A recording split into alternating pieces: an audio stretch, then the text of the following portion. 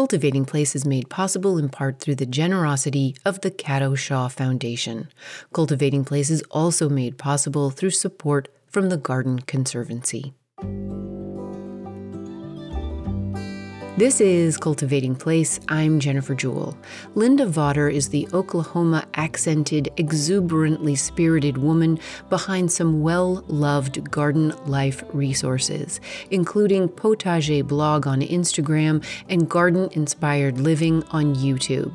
She is as well known and recognized for her former storybook Oklahoma garden, its expansive front garden, and deliciously designed back garden potager, as she is for her extensive and supremely elegant collection of hand-raised topiary.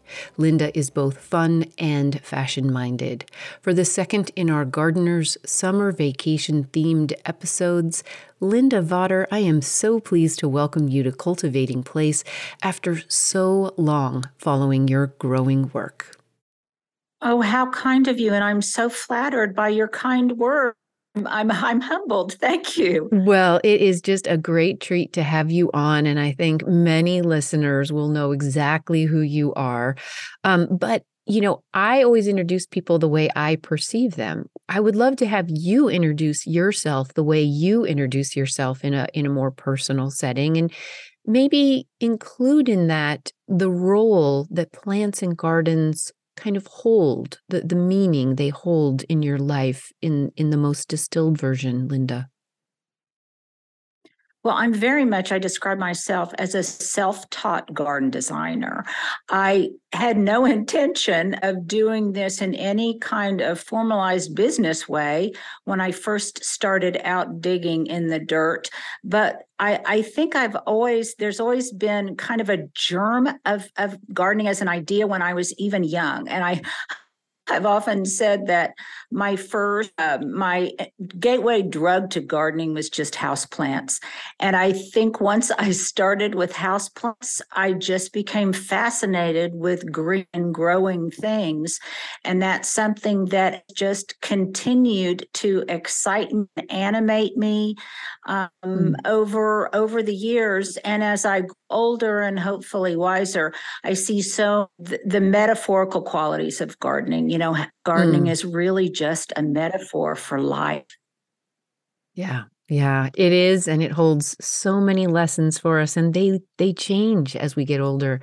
I couldn't agree with you more. So if you were to take us back, and you already started with your house plants being the hook that got you in there as a smaller person, but tell listeners a little bit about where you were born and raised, and maybe some of the kind of key people, places, and plants that grew you into a woman for whom this would be not only your signature style, but your calling in life to share with others, Linda. Well, I think if it makes any sense, gardening has been for me a great companion. So I'm one of a very large family. I have brothers and sisters, and my mother died at a very young age. I was 5. Father subsequently got remarried, and I had then fairly shortly thereafter 3 more siblings, and then we moved a lot. And I was born in Indiana, but then we moved to Tennessee, and we moved to Oklahoma, and then we moved back to Indiana. And I think that really informed how I looked at gardening, because gardening and just nature in general, and plants in particular, they were of great comfort to me. Despite the geographical differences of where we would be, I could still kind of have a relationship with what that particular geography offered. And on those occasions when I would be homesick or grieving or something, I found their familiarity comforting. Mm-hmm. And I think that even today, gardening comforts me. Yeah. Does that make sense? Oh, it does. It does make sense. And so, and I think I can hear listeners out there nodding their head, Linda, because it is about style. It is about beauty. It is about food and flowers, but it is also so much about that heartfelt companionship that this relationship gives us. It's very primal. Yeah, yeah, yeah, I agree. And I think most people do, that it calls to us, and it's our own gardens and how we cultivate them, but also the familiarity of the characteristic landscapes where we were raised or where we have lived, those trees, those shrubs, right? So move us into you moving into young adulthood and sort of setting out on your own. Did you go off? You say you are self-taught. Did you go off to school to study anything before you got started in your own kind of garden life as your own person? Well, I actually I was just very much an avid reader, and I love to read a lot. And I found that, as in general, anything that would talk about green spaces or the secret garden or things like that, that would in great depth describe the landscape, really spoke to me. And what's interesting is, when I was younger, I didn't in any way think that there was a way that very deep interest could translate into any kind of career. And as a young woman, I think, and particularly coming from a large, very educated family, I just looked at it from the perspective of what could get me a job. So actually, I have an MBA. And I was in a career world for a great period of time. I worked with small colleges, small private colleges. I was an educational consultant. And I did that. I did that for years. And it was only later, I started my family late in life. I got married late in life. And it was only when I had the luxury of time that I realized how wonderful it was to, as Bill Moyer would say, follow your bliss and just garden to your heart's content and raise a garden as you raised a family. And then slowly over time, there was this wonderful synergy of maybe marrying my love for garden with some of my whatever business acumen I had. And it turned out to just be a perfect marriage of varying interests. Yeah, I love that. So, I think many people will recognize the Instagram feed, and maybe it's on other platforms as well, Facebook or wherever, of Potager Blog.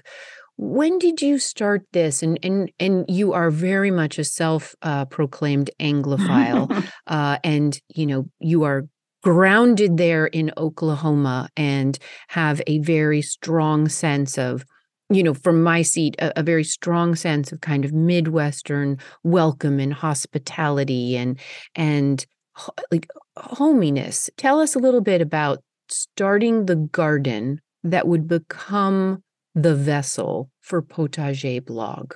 It was a very I guess zeitgeist when I traveled to England and I saw Rosemary Vary's garden for the first time. I had started a garden. I was a voracious reader, and this was before there was Pinterest or Instagram or really that much digital representation of really beautiful places. You either had to see them in books or you had to go visit them.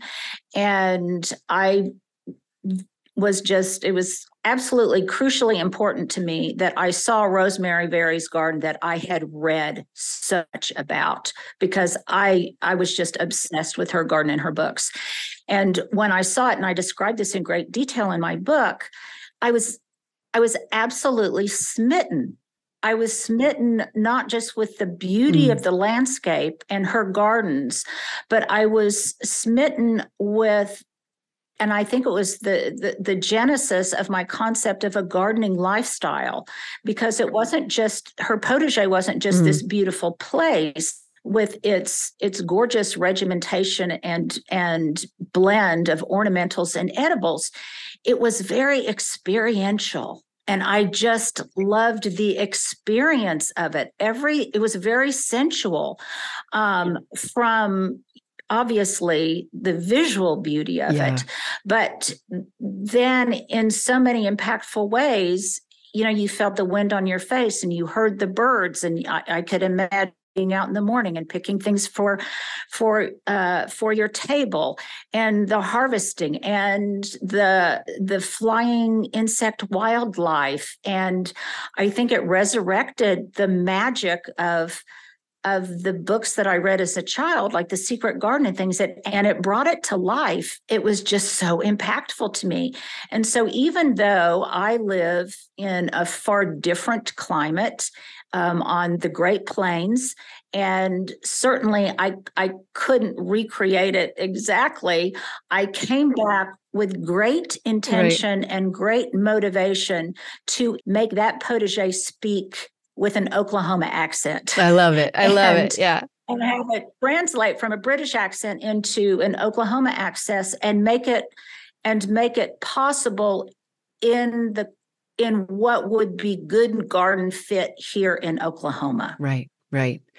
And one of the things that I love about this is what you just made very clear to listeners is that you have a fantastic sense of humor as well as a fantastic sense of style. And that comes through and makes what you're doing so accessible, because I think many of us love the idea of a formalized garden, but don't know quite how to make it fit. And we like the look of it. We like the order of it. We like the comfort of symmetry and, clarity and progression. But you give us a model of how to incorporate that with taking care of your soil, with planting for wildlife and pollinators and seasonality, and all with a sense of humor. And I love that story, and I was hoping you would share it about going to Rosemary Veery's garden, because it was, if people haven't ever Googled it or looked at it or visited it in person, it was a tremendous garden. And as you say, it was very sensual, just as your garden has been as well, Linda. So you come back from this. About what year would this have been anyway that you visited Rosemary Veery's garden for the first time? Oh gosh, it was probably, I can't even tell you now. Probably 26 years ago, maybe more. Mm-hmm, mm-hmm. It all begins to kind of blend together over time. That it was 25, it probably was 35. but my concept of time has changed as I've gotten older. I love the organized chaos of it all. I love the tension between the orderliness of it and the disorderliness of it, and the tension between the architecture and the clipped nature, and then the kind of blousiness and just the quality of it. I just love that juxtaposition, because it was kind of a way to get the best of both worlds. And I think that's one of my signature touches, is that I like the framework that contains beautiful chaos. Yeah, exactly. And that was probably the single most that I just loved. Yeah. And still do. Yeah, I bet. I mean, that's clear in everything that you do, that sort of exuberant infill of a formalized structure. So, all right, so take us to Oklahoma. You tell us exactly where you are and what zone you are. And when you say very different climate, give us some of the parameters of your climate. What is winter like there? What is summer like there? So people can get a sense of what some of the constraints that you are working with in developing this beautiful garden. Sure. Well, first of all, let me start out with a disclaimer that I love Oklahoma. I truly do. It's my home. But it also taught me the humility of that to garden is to suffer, because it just ain't easy to garden on the clay-baked soil where the wind literally does come sweeping the plains. And I garden in zone 7B, a little bit of a taste of how it is to garden here. In 1 year, we had record ice, record snow, record sleet, record hail, record wind, record tornado. We had an earthquake. And in a part of Oklahoma, there was even a hurricane. So if it sounds like I garden in the land of Job, there is some truth to that. Some truth to that. But also, I hope it communicates to people that if I can do it here, anybody can do it. Because it's just figuring out a way. And if you're a true gardener, you will figure it out. This is Cultivating Place. I'm Jennifer Jewell. This week we revel in the beautiful chaos of the summer garden with an Oklahoma accent. We're joined by Linda Vater, author of The Elegant and Edible Garden and founder of Potager blog and garden-inspired living. Stay with us. We'll be back for more with Linda and her beautiful, elegant chaos and garden-inspired life story.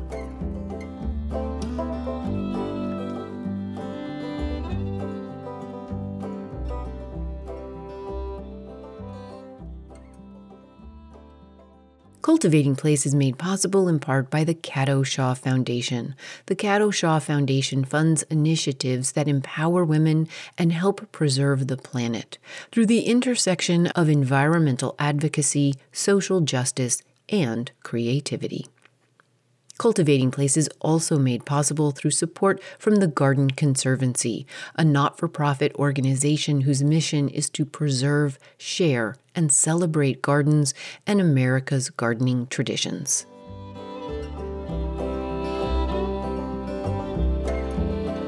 Hey, it's Jennifer. I'm kind of feeling like we need to cue the song from the musical Oklahoma right about now. What about you? Comes sweeping down the plain. But I also have New York and Maine and Cincinnati, Ohio on my mind right now as well, because I am currently making plans to be in all three places this August and September, and I'm really looking forward to it. You can find all details, dates, times, specific locations for my upcoming events over at the website, cultivatingplace.com/events. I'll be speaking on my own at the Coastal Maine Botanical Gardens in Booth Bay on August 31st and at Cincinnati's Civic Garden Center on September 7th. But I will be in great garden community in New York at the Garden Conservancy's inaugural Garden Future Summit on September 29th and 30th, a 2-day in-person event that looks to sustain the remarkable passion and interest in gardening today by presenting a selection of the most exciting ideas shaping the future of gardens and society at large. The summit will focus on 3 essential topics within contemporary gardening: environment, community, and culture. And I am so proud to be the session chair around community, with session speakers including representatives of new affiliates, of PWP Landscape Architects, of Skidmore, Owings and Merrill, and of the Urban Health Lab.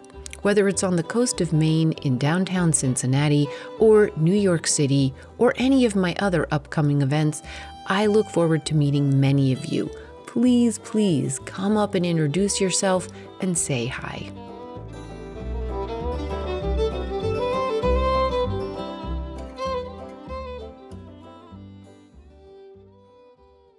We're back now to our conversation with Linda Vater, author of The Elegant and Edible Garden and founder of Potager blog and garden-inspired living. She is based proudly in Oklahoma. As we come back, Linda is sharing more specifics as to what it means to garden in Oklahoma, including the ways in which private gardens can be powerful gifts to their communities that help to lighten often unseen heavy loads, and of course, some garden rules for visiting. So my average last frost date is April 15th. But I would say that for those of us here in Oklahoma, to me, the garden season starts so much earlier. for me, it starts as soon as you begin to see those first tips of the bulbs coming out of the garden. And, you wait with such great anticipation for them to do their thing. And then the garden, I would say at first slowly unfolds. And then all of a sudden that Oklahoma heat kicks in and then it explodes. Mm-hmm. And I love a slow unfolding of spring, but typically it kind of just bursts upon us. And it's just an incredible thing. Yeah. A really incredible thing. Yeah. I think that slow unfold, especially, as you say, that you get those sort of little flirtations of your snowdrops and then your crocus and then and then the tulips and the daffodils come, kind of unfold a little bit later. But there's a special treat there in your now former garden of a spring display of tulips. Will you tell listeners about this? I think I could live without food, but I don't think I could live without tulips. They are just such an expression of joy. And for me, most of the time, my garden has some restraint to it. I have lots of evergreen structure, lots of boxwood, lots of four-season interest. But man, I get out my box of Crayolas with those tulip bulbs and I plant thousands, hundreds, if not thousands in the fall. And I love coming up with different kinds of color combinations and different ways that they will really enhance the rest of the landscape. And instead of it just being a display of tulips, it becomes this symphony of all of the things that begin to happen, and the color echoes. And the tulips may be the queen of the show, but they would be nothing without their supporting cast. So then later, all of the other things begin to kick in, the golden feverfew and all of the pansies and the creeping phlox. And I like to put in some edibles in there too. So there might be some black-seeded Simpson lettuce. There will be some red ruby cabbages. I like it to have a very Farmer McGregor kind of feel. And so it's just this wonderful explosion of everything that makes spring magnificent. And it's all in your front garden. The display you just discussed is all in your front garden, which was in a lovely sort of historic neighborhood, I think, on the front of a very sort of storybook architecturally Tudor house, right. brick home. Why is it in the front garden, Linda? Will you share that with people? Well, I think part of it because it's very important to me that my garden isn't just a gift to myself, but it's a gift to others. And what a tragedy it would be to have all of that hidden. I mean, I could enjoy it, but what a tragedy it would be for all of that to be hidden in the backyard. And I think I was so influenced by a couple of people in my neighborhood who always had beautiful displays. And it gave me such joy. I thought, well, I can give that kind of joy to others. And I have often laughed and said that over the 32 years that I lived in that home, I think every child in the neighborhood think they will have grown up in the same house because everybody got their Easter pictures, their christening pictures, their Mother's Day pictures taken in front of my house. And may I share a story? Oh, please. So in the spring, there would literally be carloads of people that would drive by to see the show, especially around Easter. And one year in particular, a truck drove by. It was on the Saturday before Easter, the day where there would be all of the Easter egg hunts and things in the different neighborhoods. And a young man came by. He had a truck that had darkened windows, so you couldn't see a whole lot. And he got out of the car and he said, "Oh my goodness, your tulips, your home is just so beautiful. Would you mind if I took a picture?" And people are always wanting to take pictures. So I said, "Of course not." So as I stepped to get out of the way, I looked in the back seat and I saw this darling little girl who maybe was 3 years old in her car seat, and she had an Easter basket in her lap. And I said, better yet, why don't you, is that your daughter? And I said, better yet, why don't you take a picture of her in front of all of the tulips? And he said, oh my goodness, could I? And I said, well, of course. And then as I stepped out of the way, I realized that the mom was in the front seat. Because of the darkened windows, I couldn't see that she was there. And she said, oh, may I watch? And I said, I've got an even better idea. I said, why don't all of you sit in front of the tulips?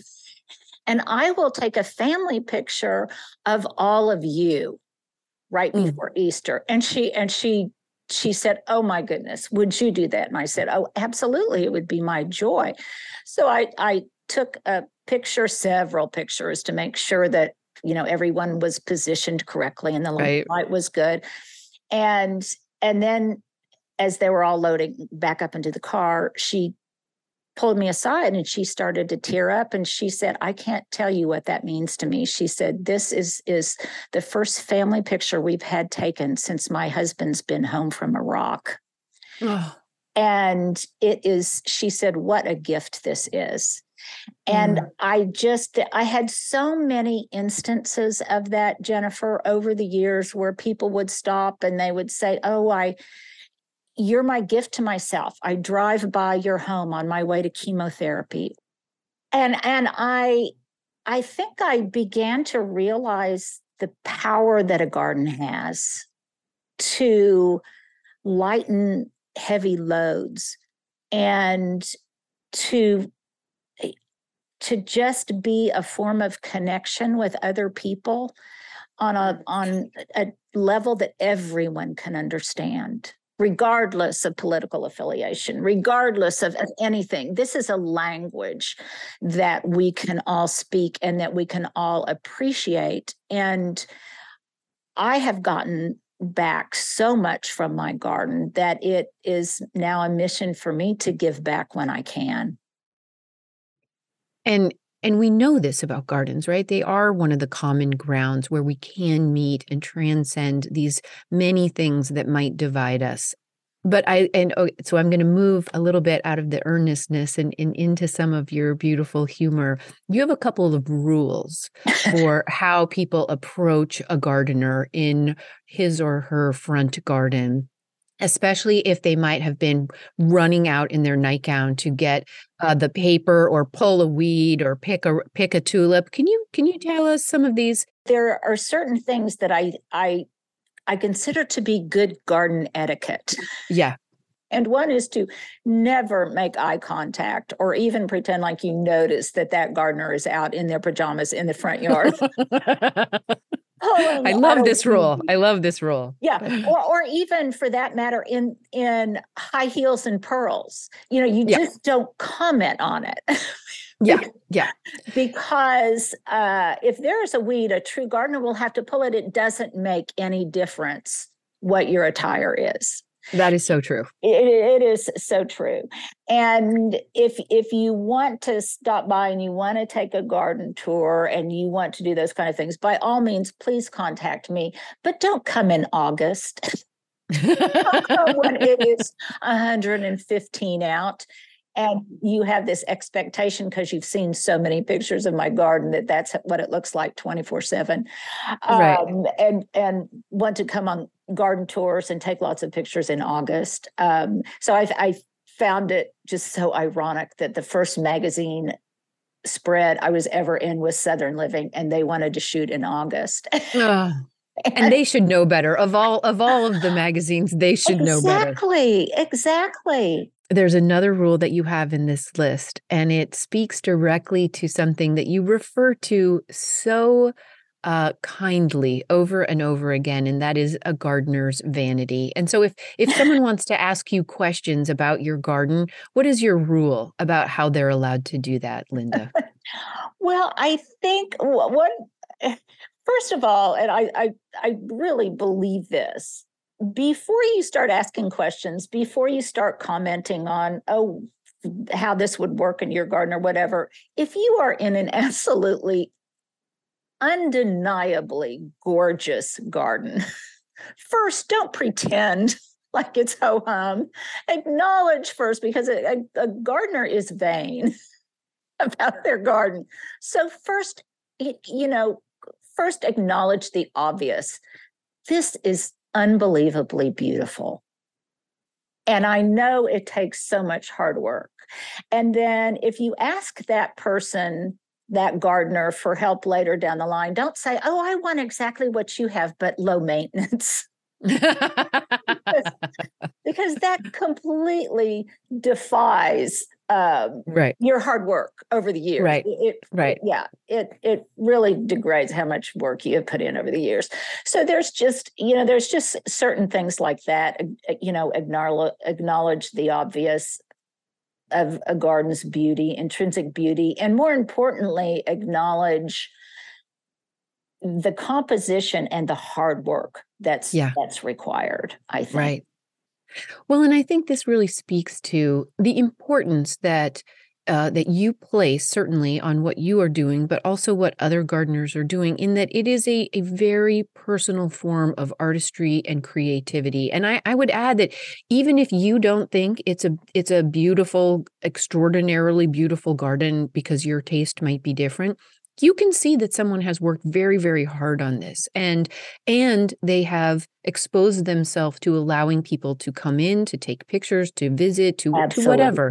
So just acknowledge that with grace. And then after you're done gushing about their garden, then you can pick their brain and get a free consultation. I was laughing at this because I think in general, in our world, we're not supposed to be vain, but vanity is also one of our great strengths and resources. And our gardens are an extension of us, what we feel like, what we look like, right? Yeah. Yes, they're an extension of our tastes and our style and our priorities and the way we live our lives.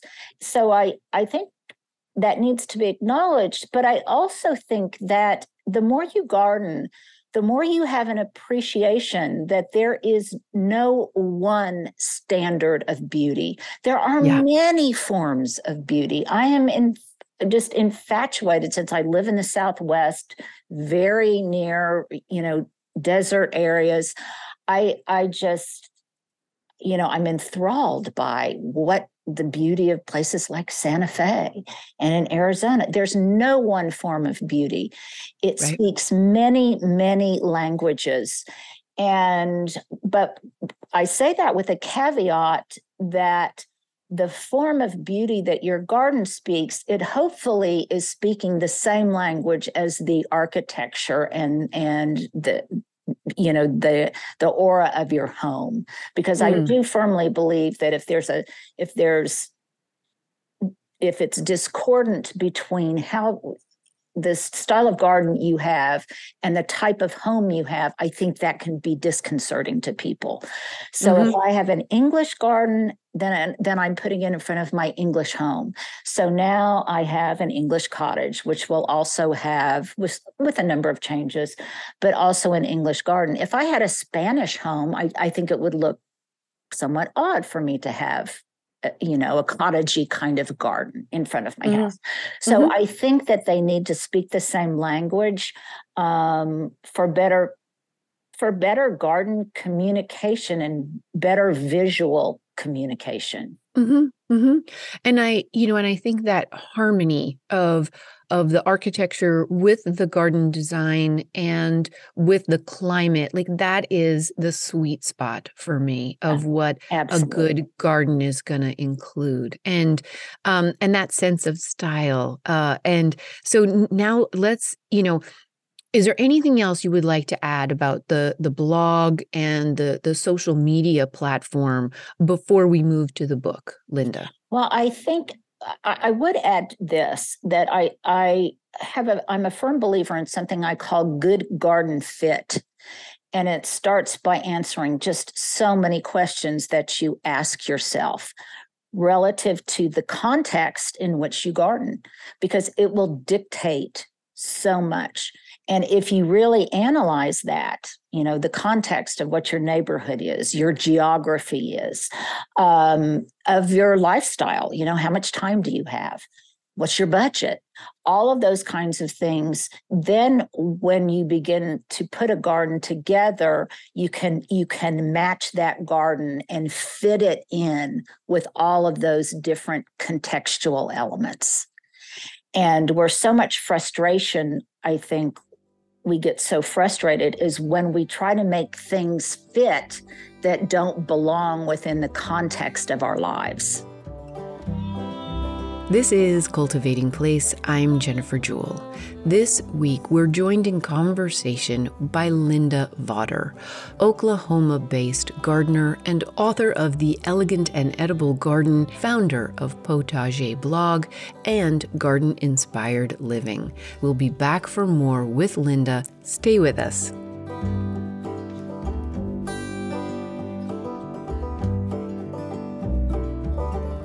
Hey, it's Jennifer again. So one of my main takeaways from this conversation with Linda Vater: have more fun, have more flair, and maybe even be a little bolder about it all. No one is ever going to accuse me of not being earnest enough, but the fun factor, I think I'm going to work on that during my summer garden vacation. I say this with a big smile on my face, people. It's okay to know our strengths and our growth edges, don't you think? And really, oddly enough, we need more of both. We need both more gravity and more fun. They are not mutually exclusive in a garden day or a garden life.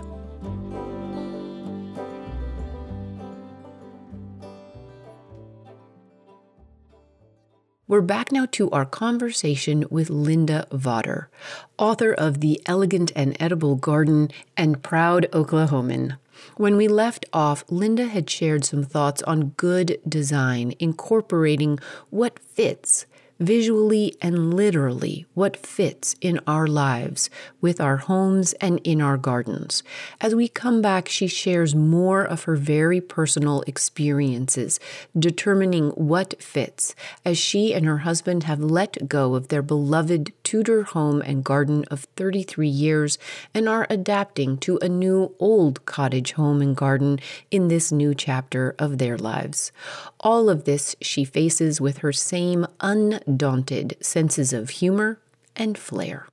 Yes, very much. And I think that what fit for me before doesn't fit for me now. And my lifestyle is very different. My children are both grown and gone. And it's interesting because I was compelled to start another garden, just to see if I could do it, I think. And I thought it would be a completely different style of garden, but it's not. It'll just be on maybe a different scale with changes around the edges. But it was driven by the fact that I wanted a little bit different lifestyle. And so this neighborhood that I'm in I wanted more of a European lifestyle where I could walk to so many places.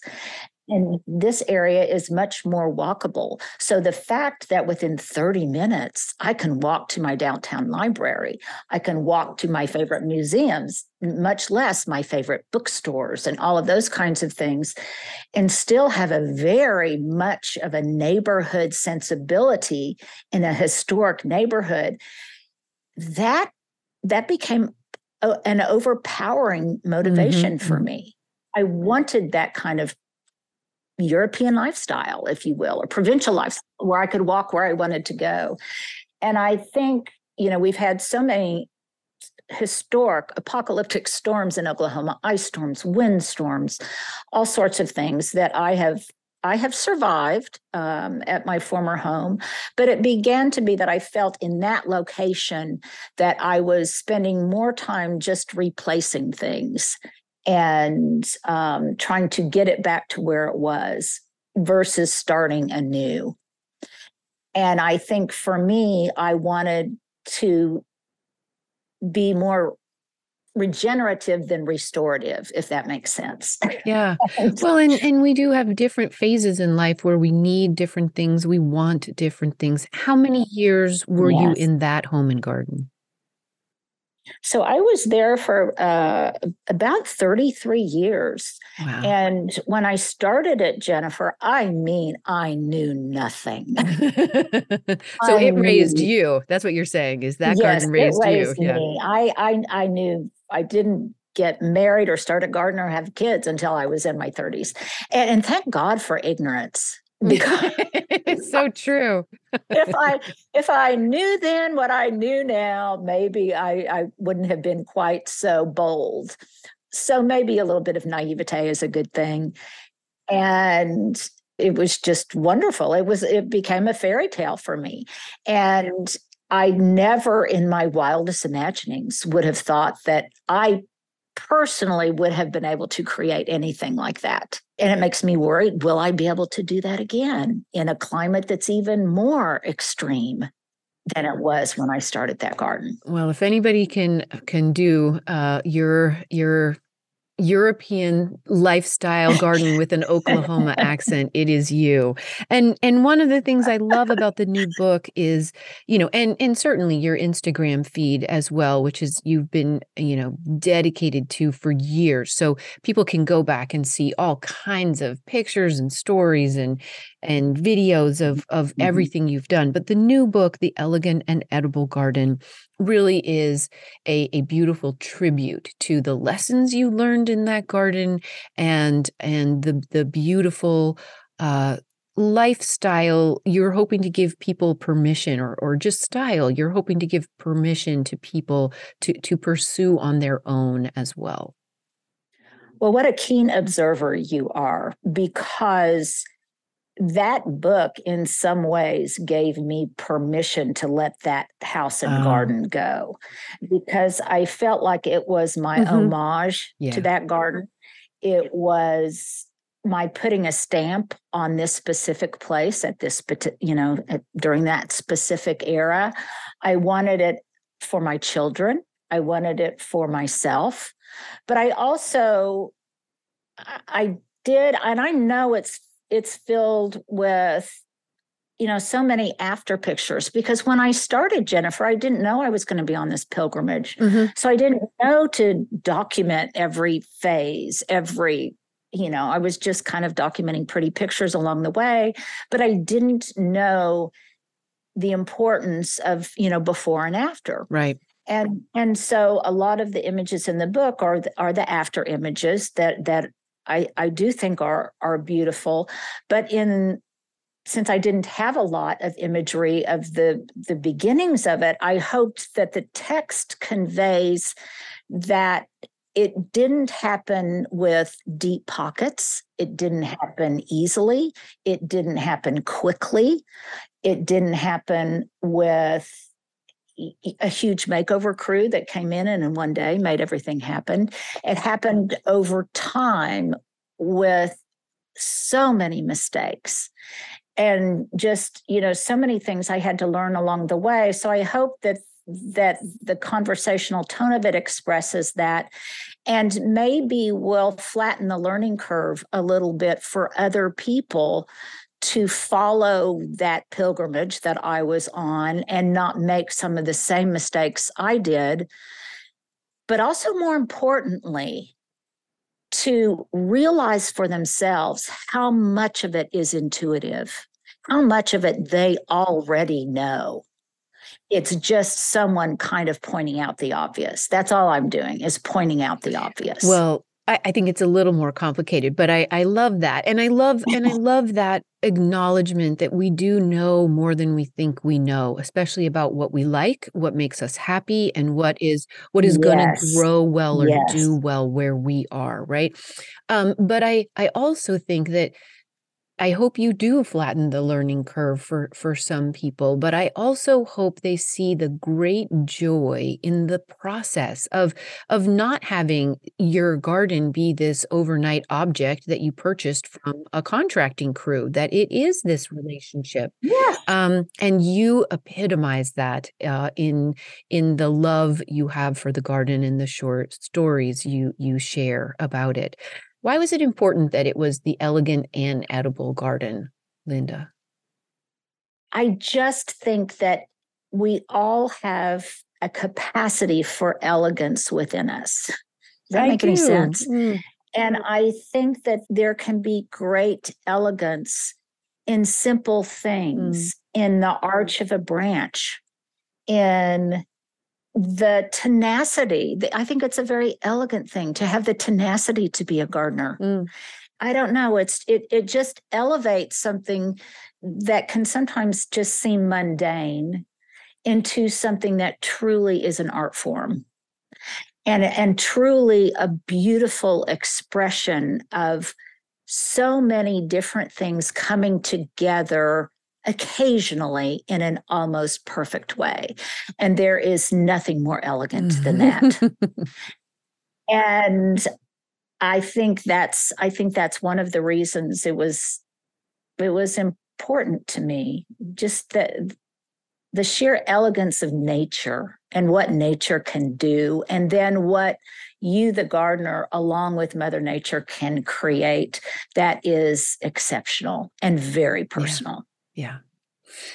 And, you already also gave us a little bit of a preview into this, that your front garden, as it unfolds from the enormous and generous tulip display to the later spring and early summer perennial and annual, I think, display that you have, that you often add edible elements. And I think one of the great accessibilities of your style and what you have learned and then share with others is this idea of that structure that you already suggested, but also a lot of containers so that there's this flexibility, and you have edibles throughout everything. You have that, the lettuce, the cabbages, the whatever it might be in containers, in your ornamental beds, in the back, in the formal potager, but throughout your garden design.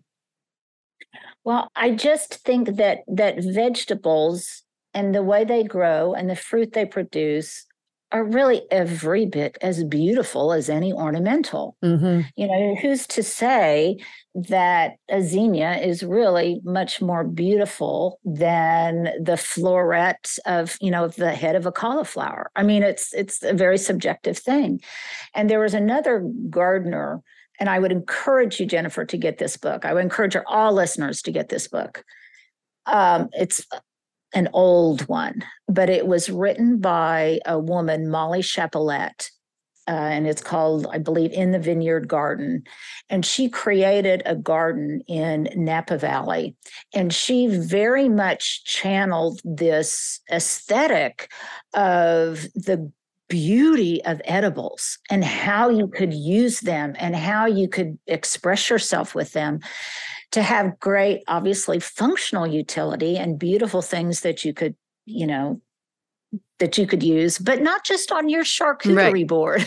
They could be beautiful in the context of a garden, and the color echoes that can be created and the textural contrasts, the textural synergy that can be created when you break out of that mindset that the vegetable garden is in one place and the ornamental garden is another, and you just break those chains, that it just allows for so much playfulness and so much creativity.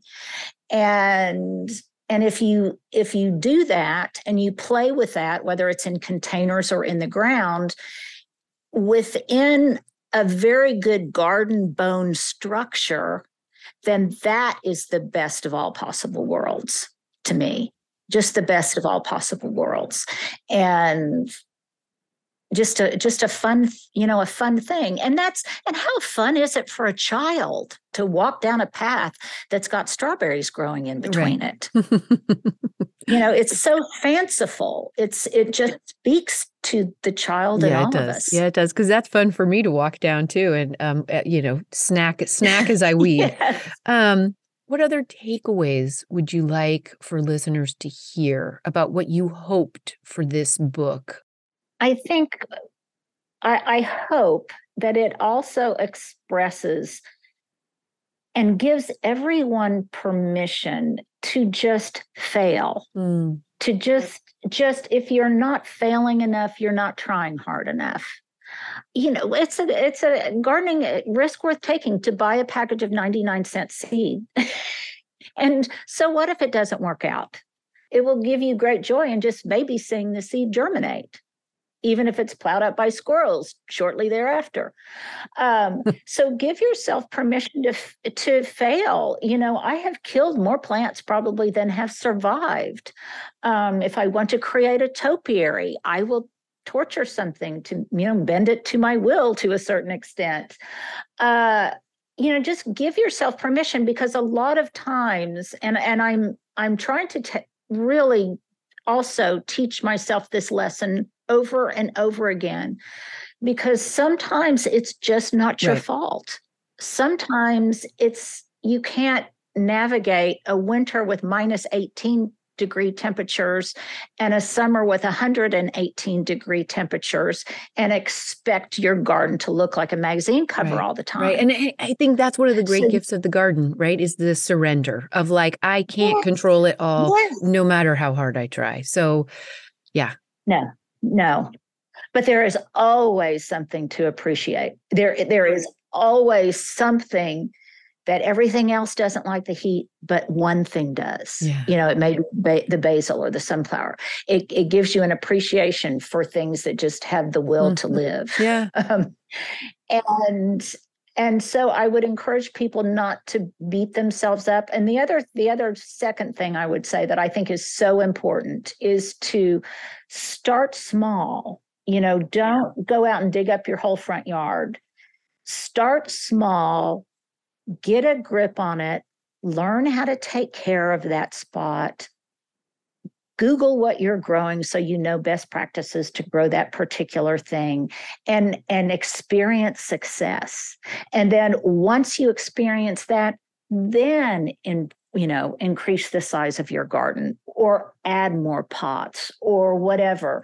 But don't just go out full throttle and everything kind of looks like a holy mess versus staying small and have it be really beautiful and tended and appear as if it has been given lots of loving care. Yeah. Yeah. I think that is great advice.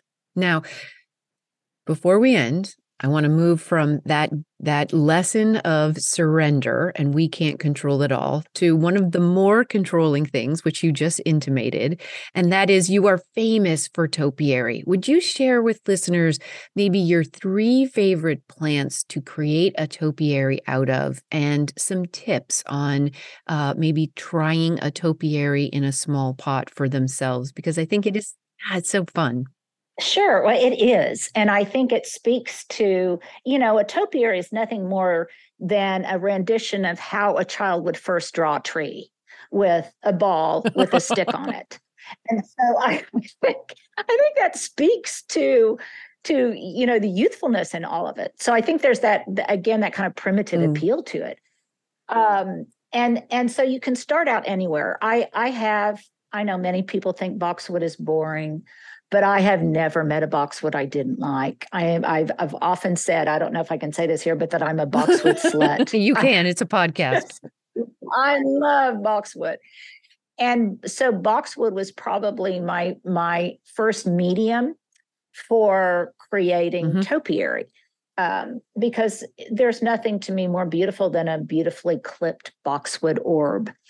And oftentimes you can go to a nursery and just find a 1-gallon boxwood that already approximates that shape, and you put it in a beautiful terracotta pot and you mulch it with some gravel and you snip on it a bit, and all of a sudden it looks so elevated and expensive and like something that you would get, at an expensive florist. And so it's just so simple and it's so accessible. So boxwood would be one of my first things, but really almost any evergreen. You can get a gallon-sized evergreen for $8. It's a gardening risk worth taking to try pruning that in a shape, whether it's a single ball or a poodle shape, or a lollipop with a stem on it. It's a gardening risk worth taking to just try it and be brave.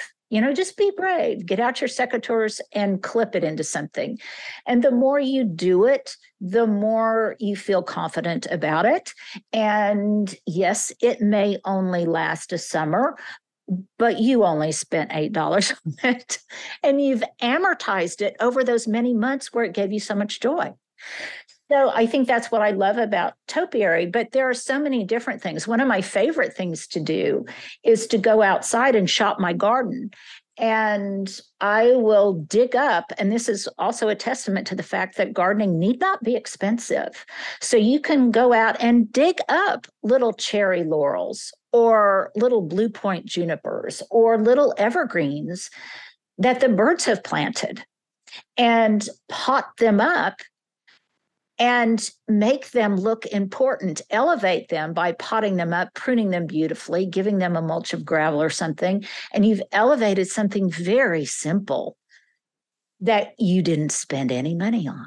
So I love boxwood. I, of course, love Bunny Mellon's iconic Myrtle compacta. Yep. I absolutely love that. I love rosemary, any kind of herbs. I've written so many articles for magazines on topiary and have done so much, so many YouTube things on it that I just loved it. And it speaks to so many people. I think I have maybe started a little bit of a topiary revolution in the United States, because it is just so fun, and never underestimate the value of having fun. I love that. And it really brings us full circle to your mentioning of sensual in the beginning, because I think that is one of the joys of topiary. Is it does seem sometimes like maybe exerting over control, but it's also this interactive activity, and you can feel it, and you get a sense of the texture of the plant. And then almost everyone that you just mentioned also has this fantastic fragrance that just is all around you while you're playing with it. And it just epitomizes the style and the sensuality and that Oklahoma accent fun. Linda Vater, thank you so much for being a guest today. It's been a real treat. Oh, thank you. It's been a great treat for me. I feel very honored to have been on this program.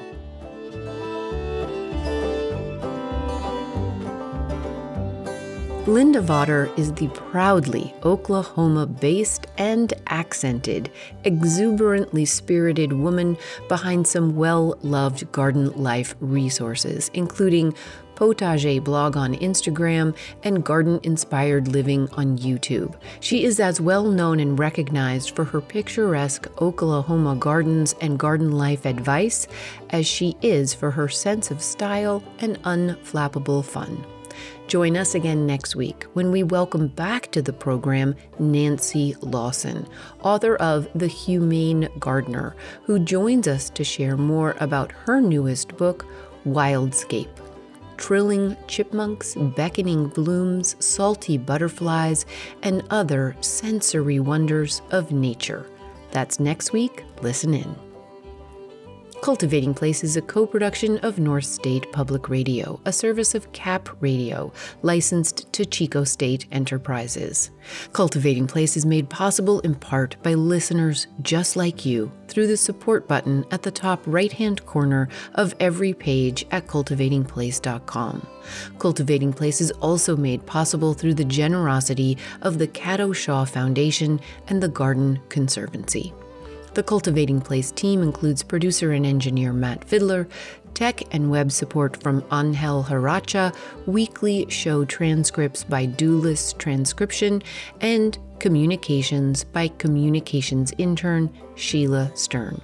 We're based on the traditional and present homelands of the Mechoopda Indian tribe of the Chico Rancheria. Original theme music is by Ma Muse, accompanied by Joe Craven and Sam Bevan. Cultivating Place is distributed nationally by PRX, Public Radio Exchange.